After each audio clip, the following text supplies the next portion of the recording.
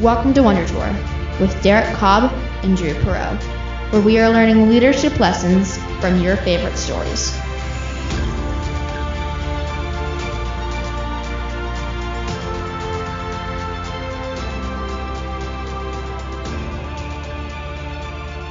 Hi, I'm Derek.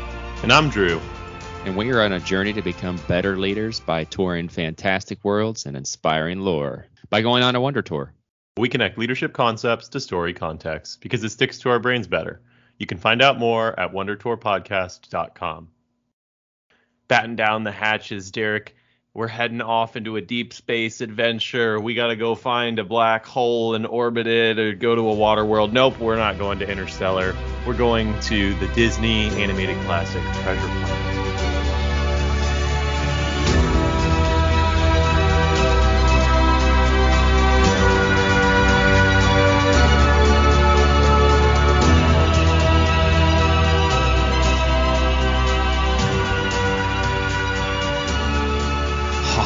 Welcome to Wonder Tour, where today my favorite word, actually my favorite letter, is R.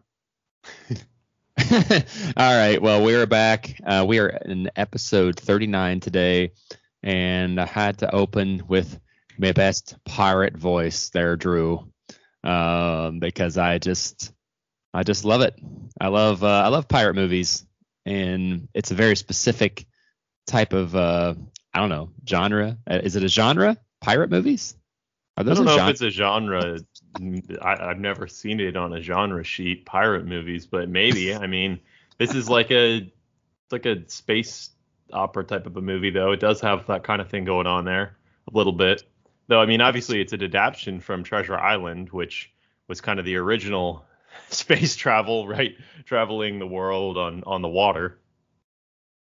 Yeah, it's if you've ever seen Harlock, Space Pirate, it's interesting. That's a Japanese anime, and it's similar to this. So I was drawing a lot of parallels the whole time I was watching. I was like, whoa, this is like Harlock a little bit. One of the things I really enjoyed about it, though, was the fact that the vacuum of space wasn't. So all those things we did, had to deal with in Interstellar, these inconveniences of space, they really weren't in play here, right? Suspension of disbelief, right? Yeah, I think it was like a direction style that they had here. That there's some fun sci-fi stuff, but because it's a Disney movie, they also kept it very cartoony, and so they kind of left in those typical.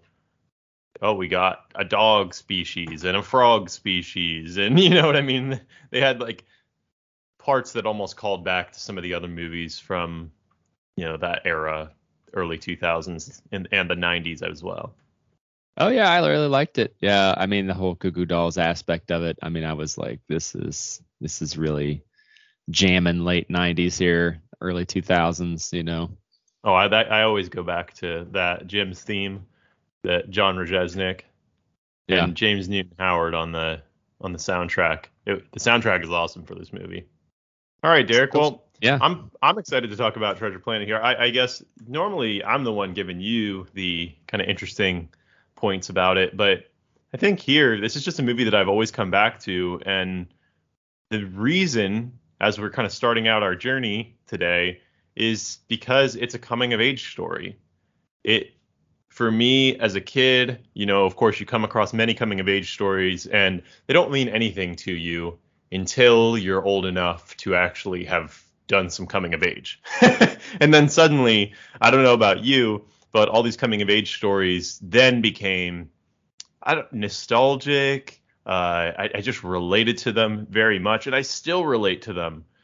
How does coming of age stories impact you? Are there any specific stories that have impacted you, Derek, or kind of what does it mean to you? I think the coming of age process, I've read before, it's every 7 years you kind of have a coming of age. And so I think that if you can think about your life going through multiple cycles of coming of age, and if there's any movie that touches on that, at any of the seasons, people call it seasons, right? I've heard it called seasons a lot.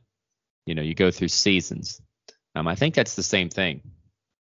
I think there is a lot of similarities there. I think sometimes when people talk about seasons, it's more the external you, and then what you're talking about with the coming of age is like the internal you, how you're impacted by your environment, by those who are, who you have deep relationships with, and then how you respond to it. Yeah, I like that a lot. And I think you've maybe just today straightened that out for me a little better, because I think that is exactly how it goes. And if you think about farming, if you've ever done any kind of farming, or if you've ever worked the land, you're out there in the elements, and summer is my absolute favorite. I love summer, and that is the season, right? But while I'm out there, I am thinking about all the things, what it means to me, right? And I think that's, if you can have those thoughts and those, those musings, while it's going on, that's the coming of age process, So, you're kind of going through all these different things. You're just kind of, the thing is, I think it's the adversity of the coming of age that if you can overcome some adversity, much like our main character here in Treasure Planet, you can actually achieve coming of age. Can you fail at coming of age? Can you just fail to come to age? I think you can have a coming of age narrative arc, and you can fail to have good character development as a result of it. Because really, in a coming of age story, ideally you're getting good character development out of it. And I think that you can have failed character development in coming of age. Yeah, this is just a theory.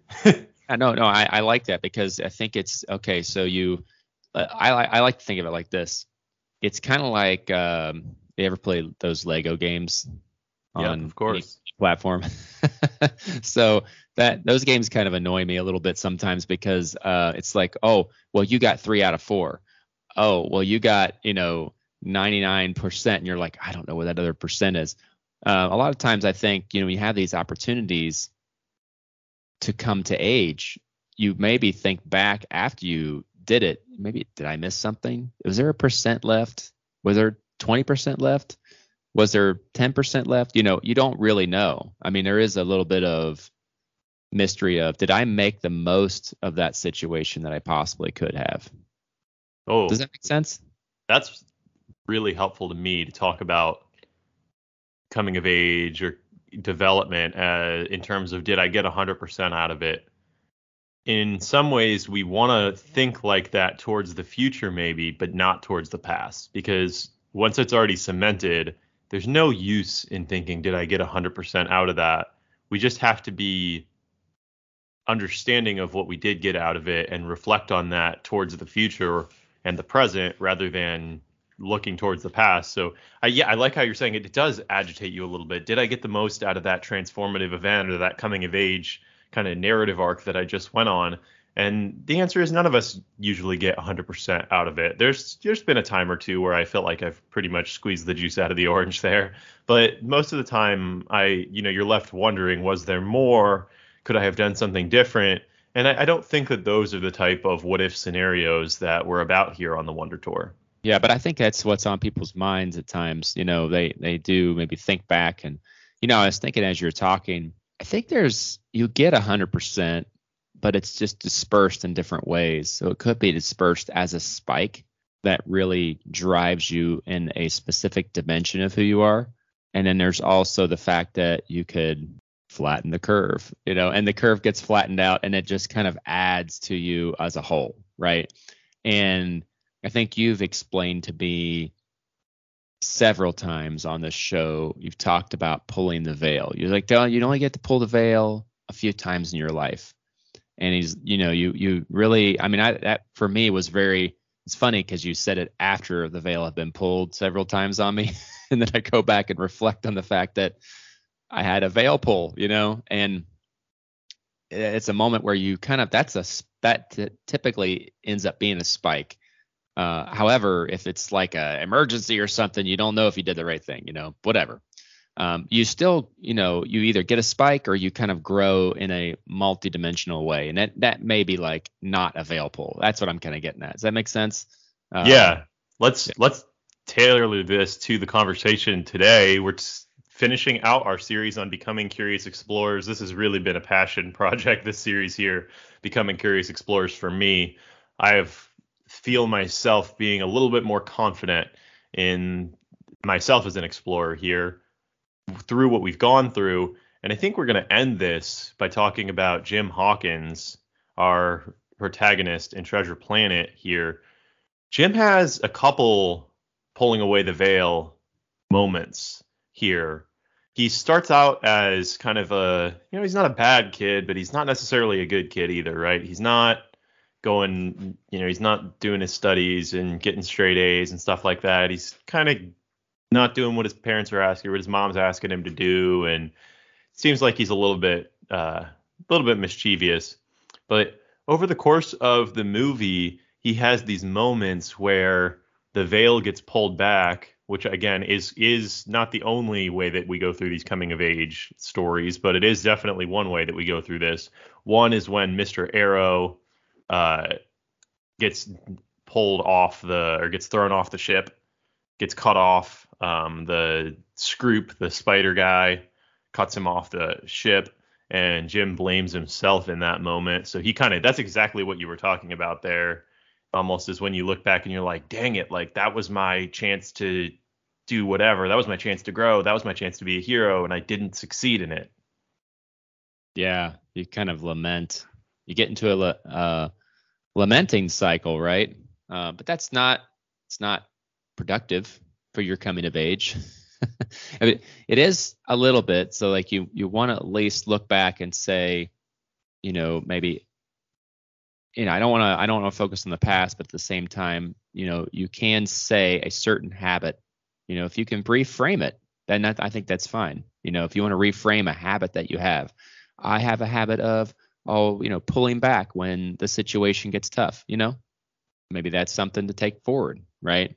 And try to catch that same situation next time and say, boom, I'm going to do it. But yeah, I mean, I think there was a lot going on in that scene, and losing Mr. Arrow, these things happen, and it wasn't always necessarily like, your fault, right? It's not necessarily in this case Jim's fault. The other guy kind of acted, autonomously. I mean, it wasn't right.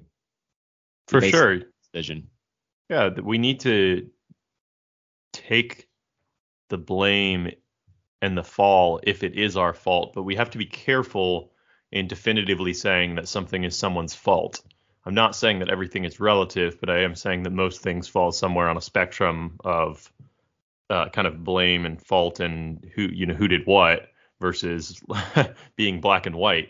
So I think that's one thing that we can look at here. So as we're kind of making our way up the mountain here, Derek, you're on a hike, you got up on this beautiful morning, the sun came up, you got yourself, we wandered around a little bit here. We've talked about this, we've talked about that, we've engaged our curiosity, we looked at a weird looking tree. We're coming to the top, the peak of the hike. Talk to me about what our peak of our hike here is or our mountaintop is that's going to give us this great view of becoming curious explorers and help us to learn and take something away. Well, he definitely, had this opportunity to revel in, what the planet was, So, I mean, if you're talking about that peak, where he finds the treasure, right? But then it's all for naught, essentially. And it's kind of like got this like Goonies feel to it too. And maybe we'll do Goonies in some episode, But I remember in that one too, I was like, man, it didn't even get the treasure, right? I just, it's just frustrating.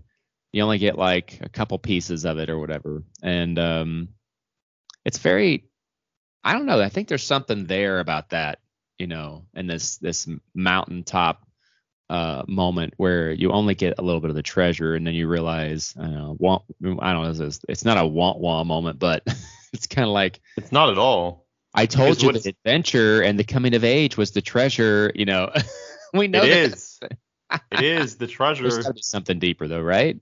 Yeah, well, there has to be, and sometimes it is. We don't like to be that straightforward, but sometimes I think it is that straightforward. So that the treasure is the character development and the relationship development along the way. And that's what we see Jim getting when we reach the mountaintop and look down, right? We're seeing this vista, And for me, the still image that I'm seeing is when Jim is teetering off, or Jim is falling, and now you have the opportunity for John Silver to either let Jim go or and run away with the ship with all the treasure on it, which is what he's been after for all these years, or he can save his kind of surrogate son, Jim, and he's going to lose all of the treasure. And of course, it is a Disney movie, and we all, it is a coming of age movie. So John Silver, the mentor in this movie, is also changed, and perhaps has changed much more even than Jim is on this journey that they've gone on, because he saves Jim. That's the moment, is when he grabs Jim instead of grabbing the treasure. Yeah, and well, let's talk about, John Silver's coming of age here, right? So let's think about how maybe he hadn't progressed for years, right? I mean, he got his hand chopped off because he's a cyborg, right? He's had some rough times out there in the non-vacuous space, and who knows what he's encountered. Could have been a Kraken. I just like saying Kraken. It's just like a cool word. But you don't know what he has dealt with before that.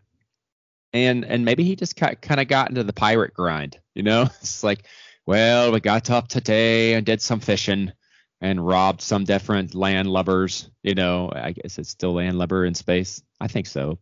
Planet lubber. That's what I meant to say. Planet lubber. But you kind of get into this grind. You get into a rut, and I mean, it can happen in space operas, space dramas, whatever it may be. And I think maybe that's when, he got to that point, and it pushed him. He finally decided, I'm going to come of age, right? And Jim has inspired me to do that, because maybe one coming of age inspires another, right? It does. That's good. Cool. Yeah, and when you're curious about somebody else's coming of age, I think that's when you actually care. What do you think of that? That's good. And Jim is inherently curious, of course, right? He wants to go on this journey. He's always reading this book about the treasure that he's going to go try and find. And then he finally gets the opportunity. And of course, he goes for it. And he really, at first, he's not quite understanding what he needs to do on this ship. But eventually he gets to the point where he's really fully bought in, and he's made friends along the way. And this journey is everything to him at the moment, right? But he doesn't get so caught up on the treasure that he isn't willing to part with it at the end. And so when he makes the choice, and he kind of, because of he's curious, he's able to get them back out of the treasure planet through some of his ingenuity. But there's no point when he teaches his mentor something, right? It's not like there's a whiteboard and he's up there, taking, and his mentor's in the seats taking notes. It's instead just the way that he acts. And Jim is somebody who's full of wonder, right? Yeah, that drives him, this full of wonder attitude. Curiosity can be, we've talked about this in the past episodes, that curiosity can be inspiring to others when they see it with its purity, right? And I think that's what's on display here, is the purity of his curiosity. And it's almost as if when we have that pure curiosity, when really curiosity for the good of others, which Jim does exhibit here, right? He is trying to take some of these other people along with him on this journey. He really, again, what we talked about with Mr. Arrow thing, he really feels a sense of responsibility for the people that he's on this journey with, for his team. It's almost like even though the mentor here, Silver, is also the antagonist, which is a really interesting coming of age kind of twist on this. If you have a pure curiosity, when someone else touches you who has an impure curiosity, it's almost like it can't permeate. And in fact, it can be quite the opposite, where when they touch your pure curiosity, that pure curiosity can actually resonate back through them and clean some of their own air.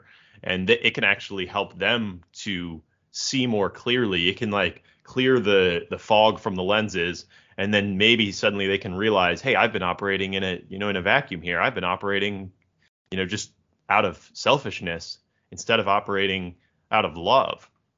I really like that. I was thinking about how when you're sick, you kind of have the Vicks, and how you get like a whiff of that and you're like, whoa.